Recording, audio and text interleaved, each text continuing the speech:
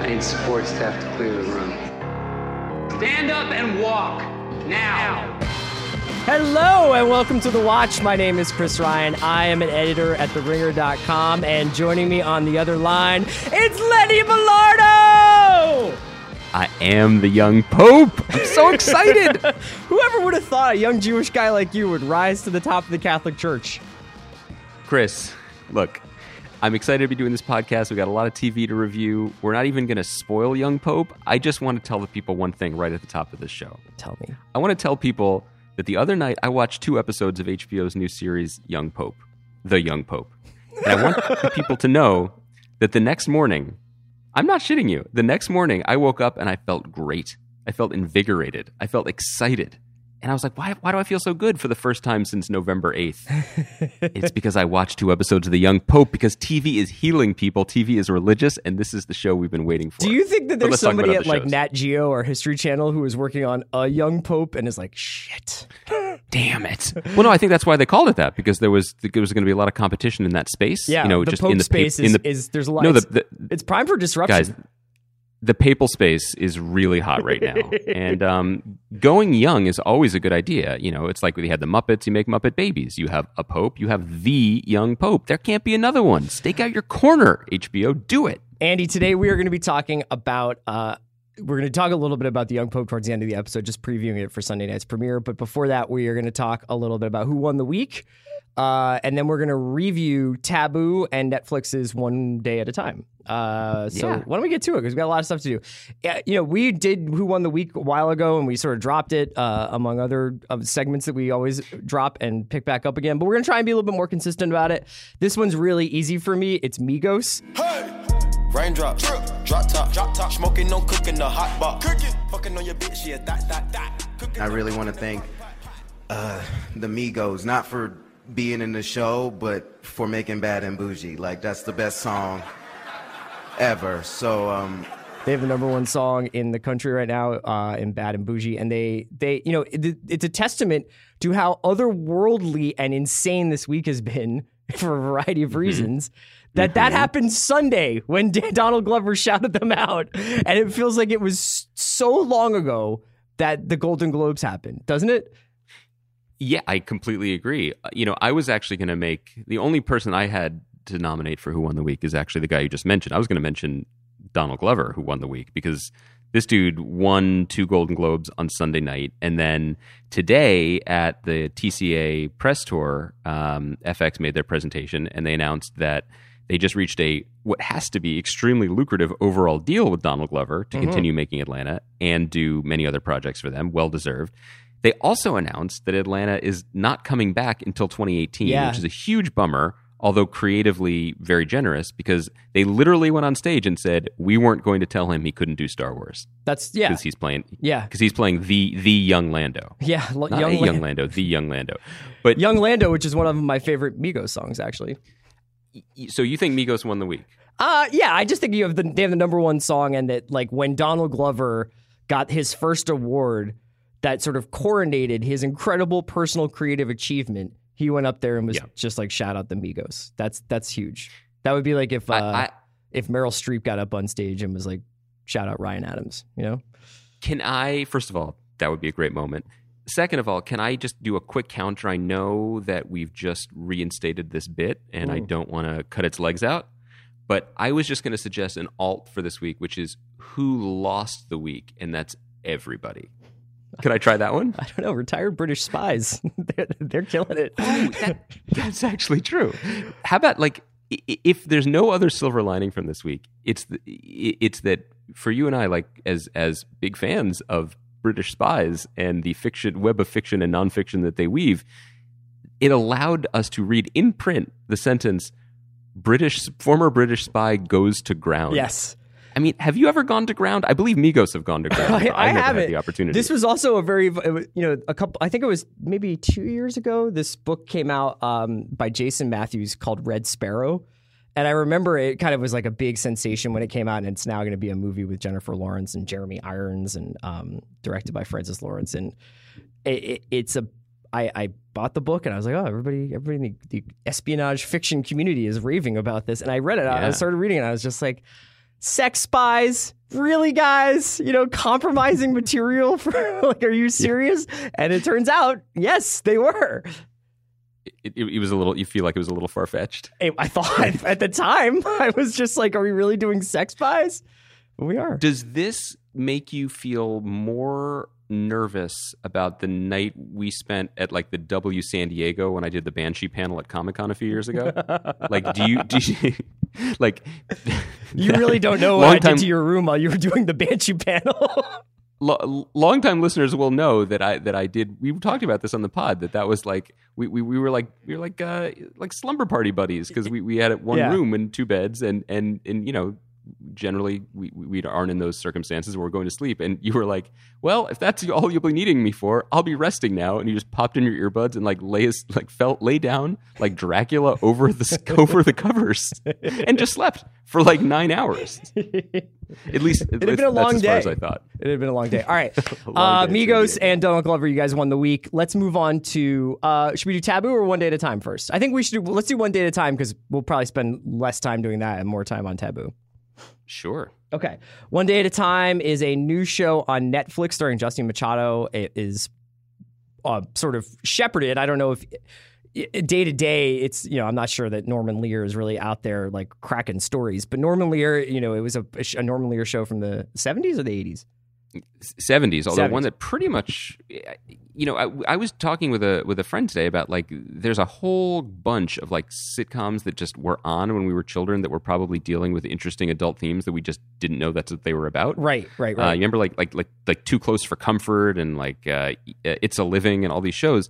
For me, One Day at a Time was one of those, and I guess it was quite groundbreaking at the time because it was about a single mother raising 2 daughters and with a creepy neighbor, which is, you know, a universal situation. But it ran for 200 episodes, 9 years. I mean, this was a big deal show that has, you know, I think in terms of the cultural conversation, has definitely not been a part of it. I can't ever tell like whether or not 9 years was a lot in the 80s. Like would you just like go into a bar in Hollywood and be like, what do you do? And you'd be like, I've been working on One Day at a Time since the Carter administration.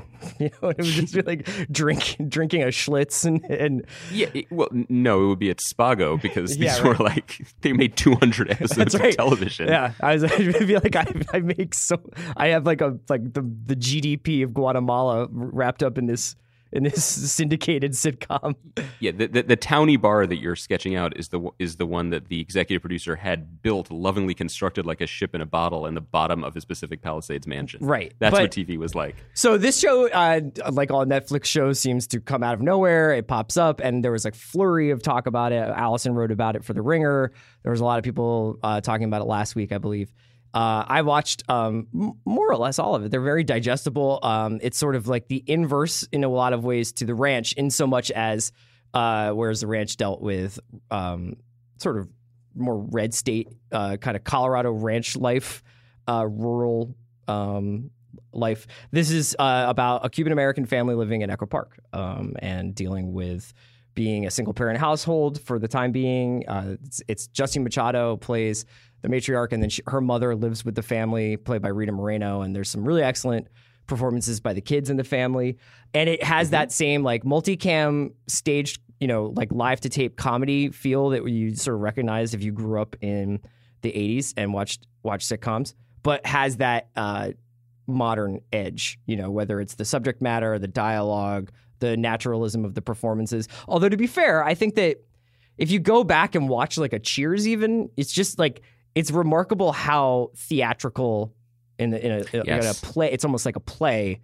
The performances are all very lived in. They're not, you watch like a Too Many Cooks and you think everything in the 80s was just like people bursting through the door and be like, it's me.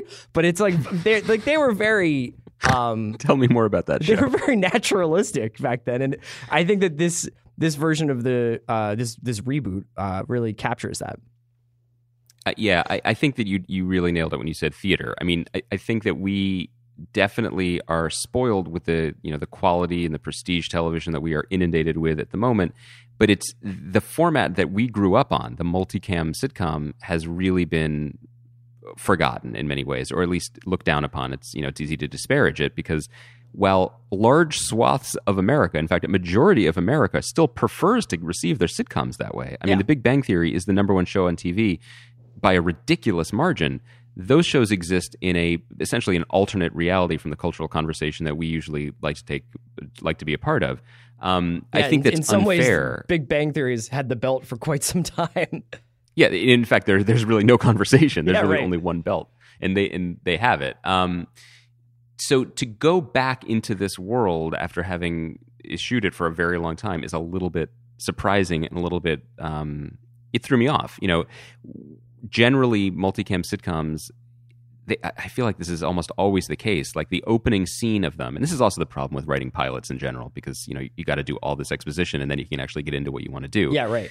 I feel like they always start much like this One Day at a Time reboot starts, which is a scene with the lead character in a professional setting with a very broadly drawn guest star that basically allows for an info dump and some quick laughs. And when I was watching those first few minutes, and I know I won't be alone in it, especially coming off of, raving about Atlanta and shows that are very, very modern and cinematic in the way that they're conceived of and performed and shot, I was like, I can't do this. I'm out. It's so, the hearing the people laugh and clap and the sort of just the way the lines are delivered, I felt like I was going to be out, but I kept watching.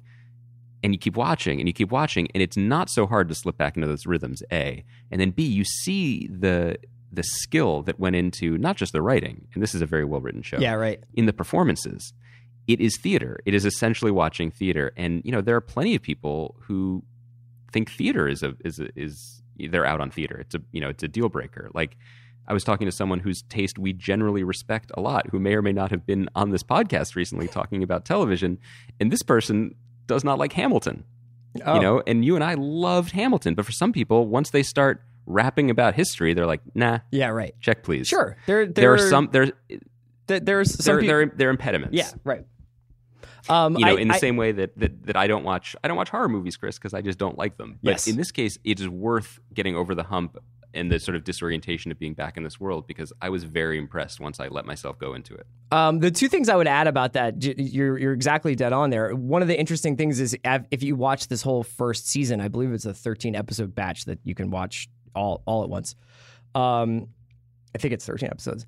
It's pretty much plotted in an arc. It's like the thing that they start talking about the Kinses for the daughter in the first episode, and that's the sort of the last episode. It's not a spoiler to say is called Kinses. So it's like it has like a narrative trajectory that's closer to, say, Westworld. You know what I mean? That it is the very episodic nature of, say, Big Bang Theory, where there might be a couple of storylines that are continued over a season or seasons, but for the most part, it's the one where Friends type situational comedy. So I would say that is like a cool thing to watch happen. And then the other thing is just the freshness and uniqueness of the stories being told, which actually are both at one time, criminally underserved on most platforms. Like, you don't get to see a lot of stories about Cuban American families on television, if any, but are staggeringly universal for anyone who would tune in, for anyone who watches Mom or anything else. If you watched One Day at a Time, I think you would be like, oh my gosh, like this is just like these are universal themes.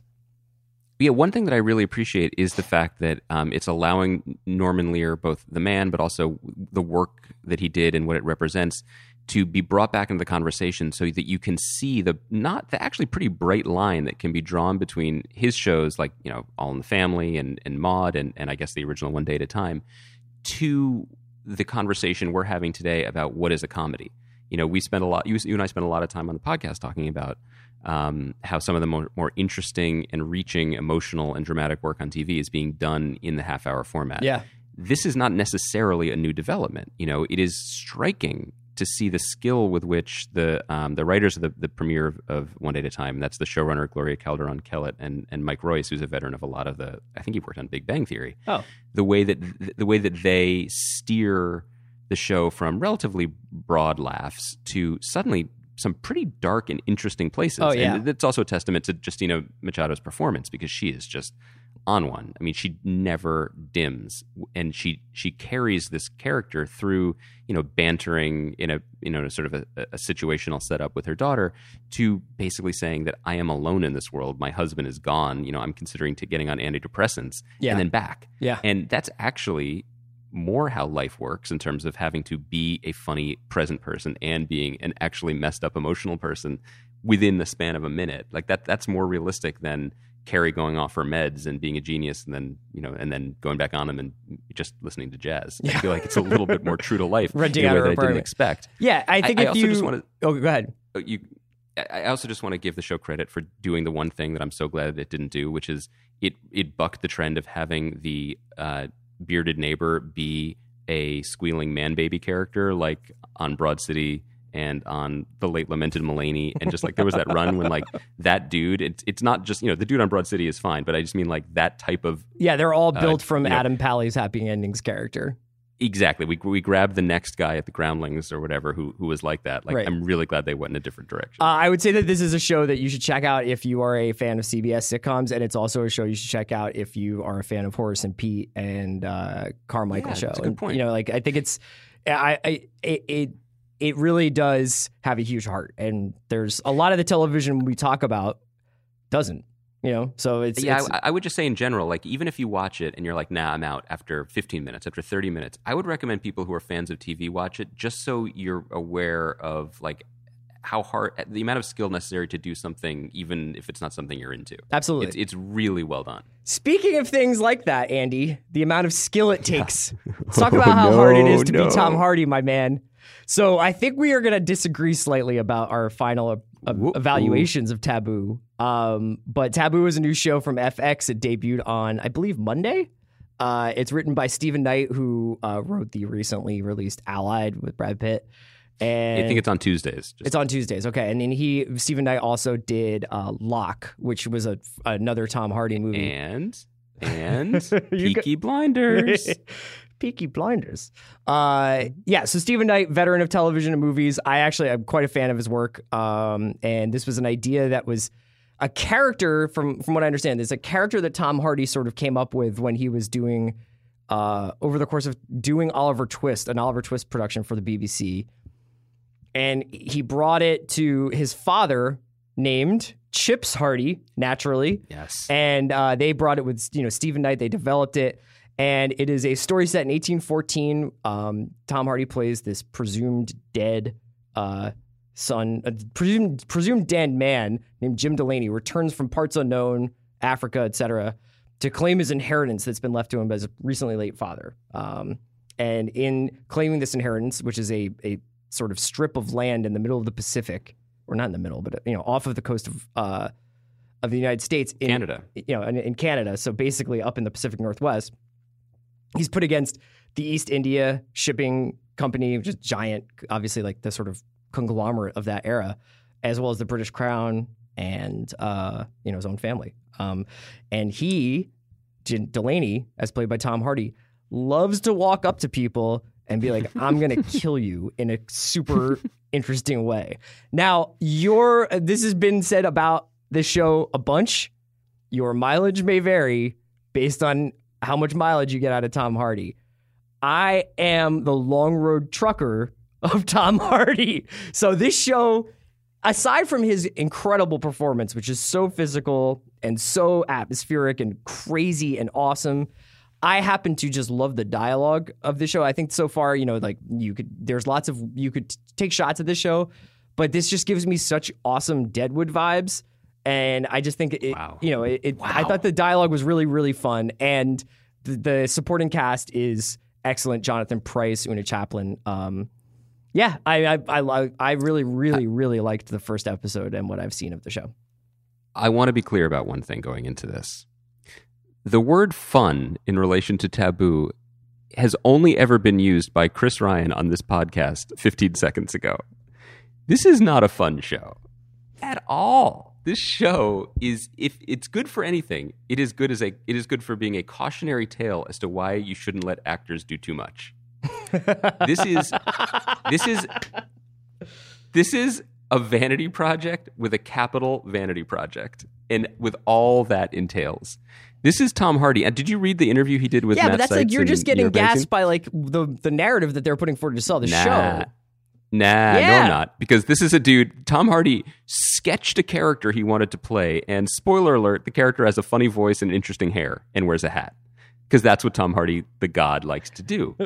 There is always too much of a good thing. That is possible. And Tom Hardy was like, here's what I want to do. I want to wear a cool outfit, show my neck in a way that wasn't appropriate for the era. I want to mumble things. I want to cough and snort. I want to blow dust at people and be able to say things like, let's not speak of my mother when we're drinking brandy. Like, it's preposterous. It's entirely preposterous. But the worst thing about it is that it's no fun. He's having fun because he's created this sort of, a mystery box for himself to play in and another skin to lose himself in. But I just found it to be such a chore because it steers into every actorly tick that he has that when done in moderation or done, when under someone's control who can control him or cut away from him is genius because he is a total chameleon. And that's amazing. But a chameleon can get lost. I think that, to some extent, that's ultimately what I mean by your mileage may vary. I happen to find the story actually pretty fascinating. It's not something I knew a lot about. And I actually am not wild about usually early 19th century stuff. Like just never been my bag. But I found that the introduction of the East India Agency, which apparently is, there's some debate about how historically accurate it is, which is fine. Wasn't a big fan of the East India Company before this or losing my opinion after. But this sort of idea that they were this all-seeing eye and that they had agents and that they had, muscle men and that they were this basically like incredibly violent, faceless mega corporation, out there trying to control trade around the world in the name of the British Crown, but also for their own gain. And then when you put Jonathan Pryce in there, it's just a real fireworks. I don't know. I understand what you mean, but it's not fun. It's not fun.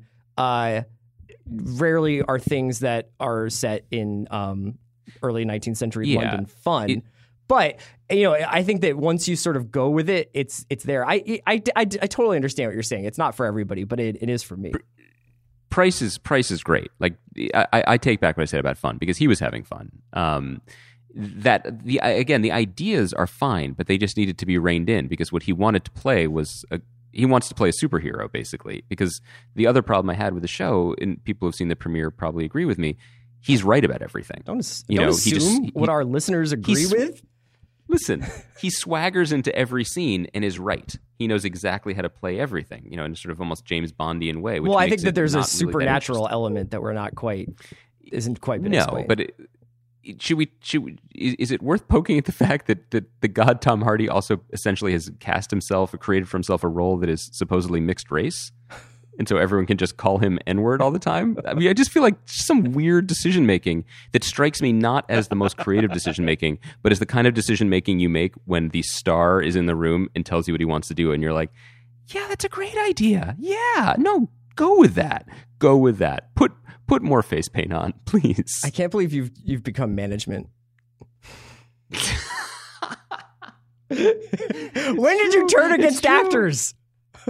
It's true. It's when I went up to the executive suite. I used to be down on the playing floor, but now I'm up there with Billy Bean, and I'm like, nah, they're all replaceable. I'm down here with Tim Robbins making WPA theater. Are you really like real talk? Like this is not a bit. I actually really really liked it, and I knew you didn't, and I knew you were like, but like I just thought that there was like a level of skill across the board. I really liked the direction from Christopher Nyholm. He did a lot of the killing stuff. I saw something interesting. I think it was maybe Sean Collins in Vulture. I can't remember. Or maybe Rob in, I think it was Sean, but it might have been Rob on The Ringer. Both pieces, Sean's recap and Rob's piece about the show in general were both really excellent. About the fact that the show looks like a lot of other shows. And I've been thinking a lot about as this sort of, we've handed over some power in television to directors. I don't know if you like them or not. I mean, you're okay with them, right? They're fine. Okay. As you see, like a lot, it become more of a director's medium. It's led to a strange flattening of the way a lot of television shows look, because I think a lot of people are still like, you'll see shows that are basically like trying to copy Fukunaga season 1 True Detective or some of the first season of The Nick. So, but just not as well, you know, and there is like a weird, every shot has to be perfect. And when every shot is perfect, nothing is perfect. Do you know what I mean?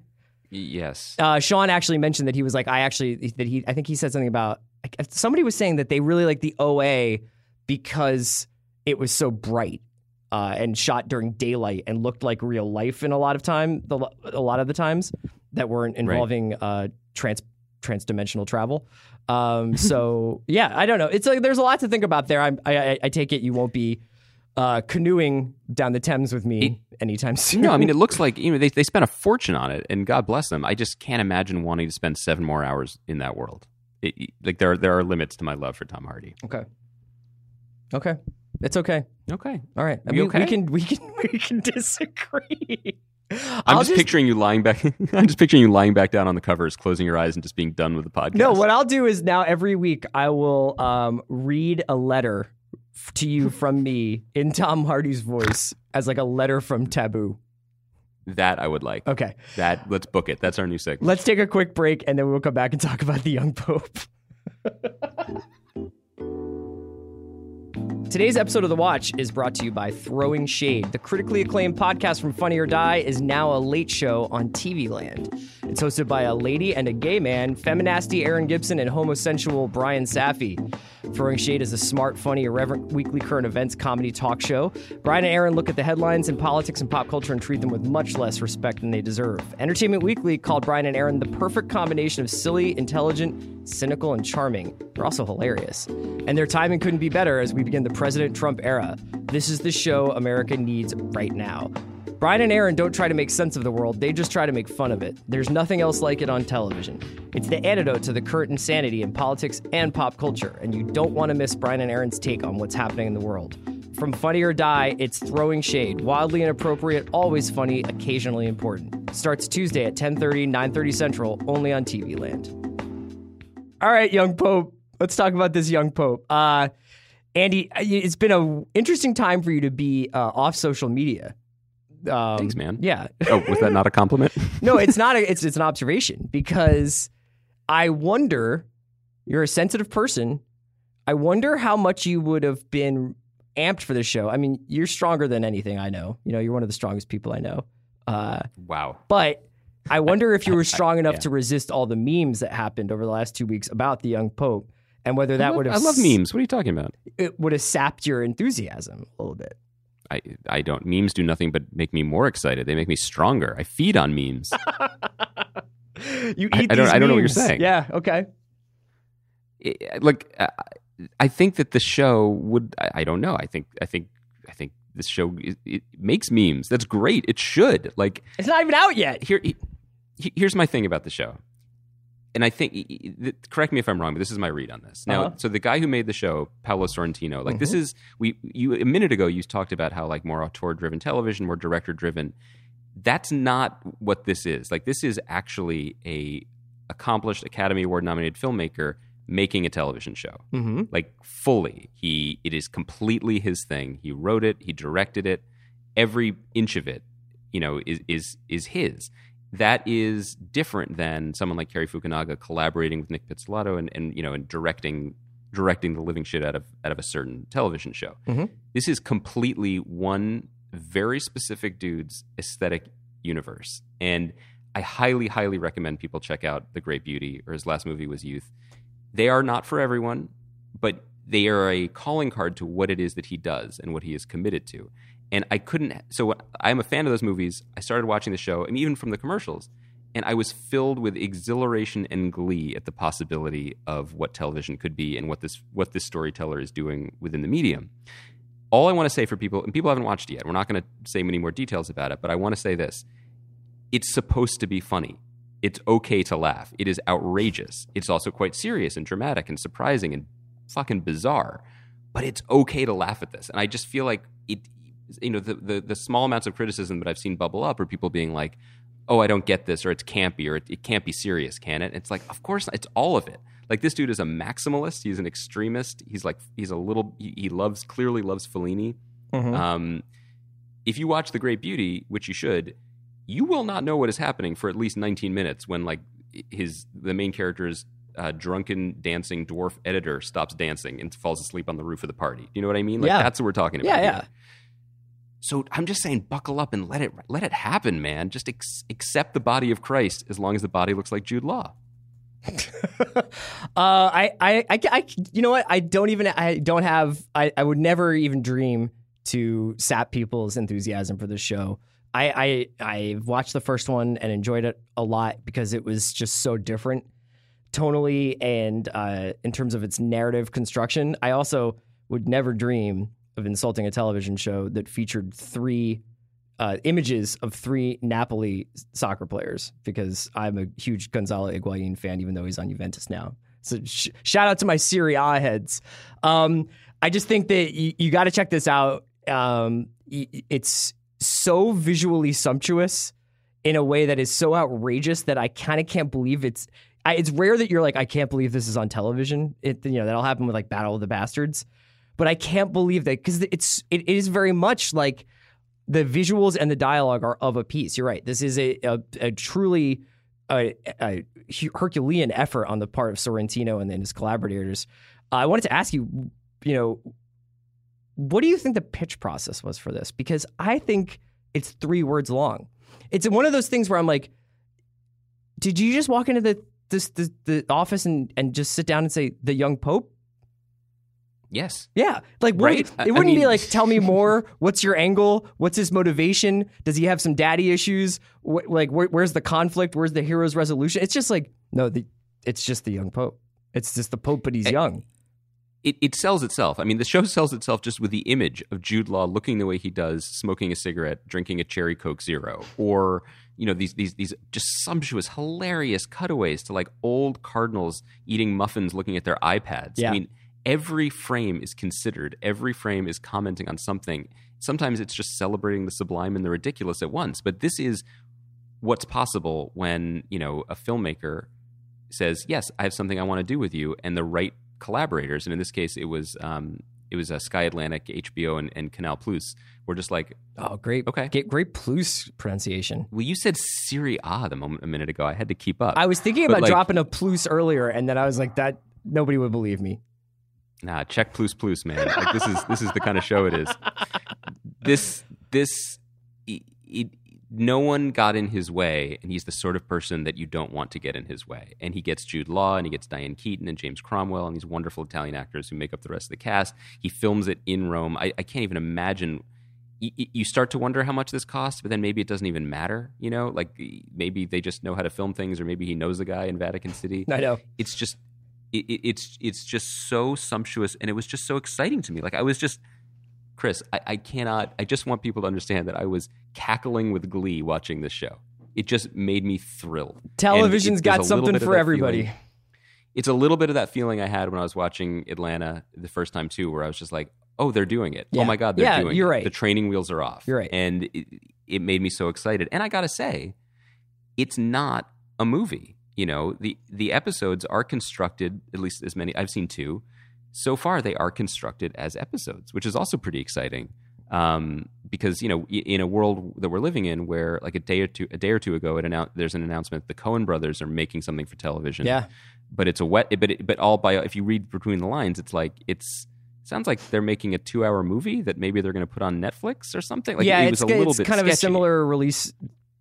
I think that they're like modeling it after what they're doing with Dark Tower, which is they're going to put a movie out, and then they're going to have, if there's interest, they're going to try and do a series and then maybe another movie to end it. It's a lot of shoot your shot, but that's like, I still don't know whether or not people are going to go to the movies and then watch the series and then go to the movies again or what have you. Yeah, I mean, we're entering a space where everything is everything, where anything could be anything, and they're trying to blur the lines as much as possible. this is a project that knows what it is, and I haven't. Hopefully by next week I'll have caught up, or maybe even I'll be able to finish the OA so we can talk about it. I have a lot of storm clouds brewing, and that everyone looks at me and they're like, "Have you gotten episode 5 yet?" Yeah, I know. So I have some concerns about what's coming, but I also just want to say that just consider the praise that I gave the first 2 episodes of the OA, which I'm not walking back, by the way. That was the training wheels version of this speech, where I was basically like, these are people who had an aesthetic thing they wanted to do, and they did it to an end that is TBD.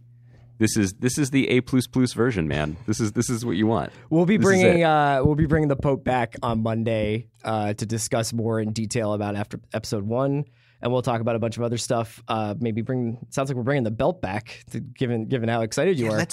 Let's bring the belt back on Monday. We should, because it's been a minute. We don't know what's got it. It's a new year, a lot of new TV.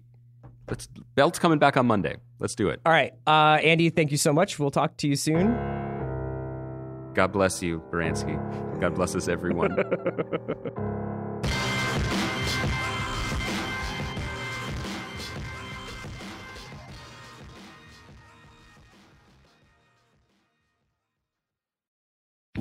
Today's episode of The Watch was brought to you by Throwing Shade. The critically acclaimed podcast from Funny or Die is now a new late show on TV Land. It's a weekly current events comedy talk show hosted by Aaron Gibson and Brian Safi. Brian and Aaron take a look at the headlines in politics and pop culture and treat them with much less respect than they deserve.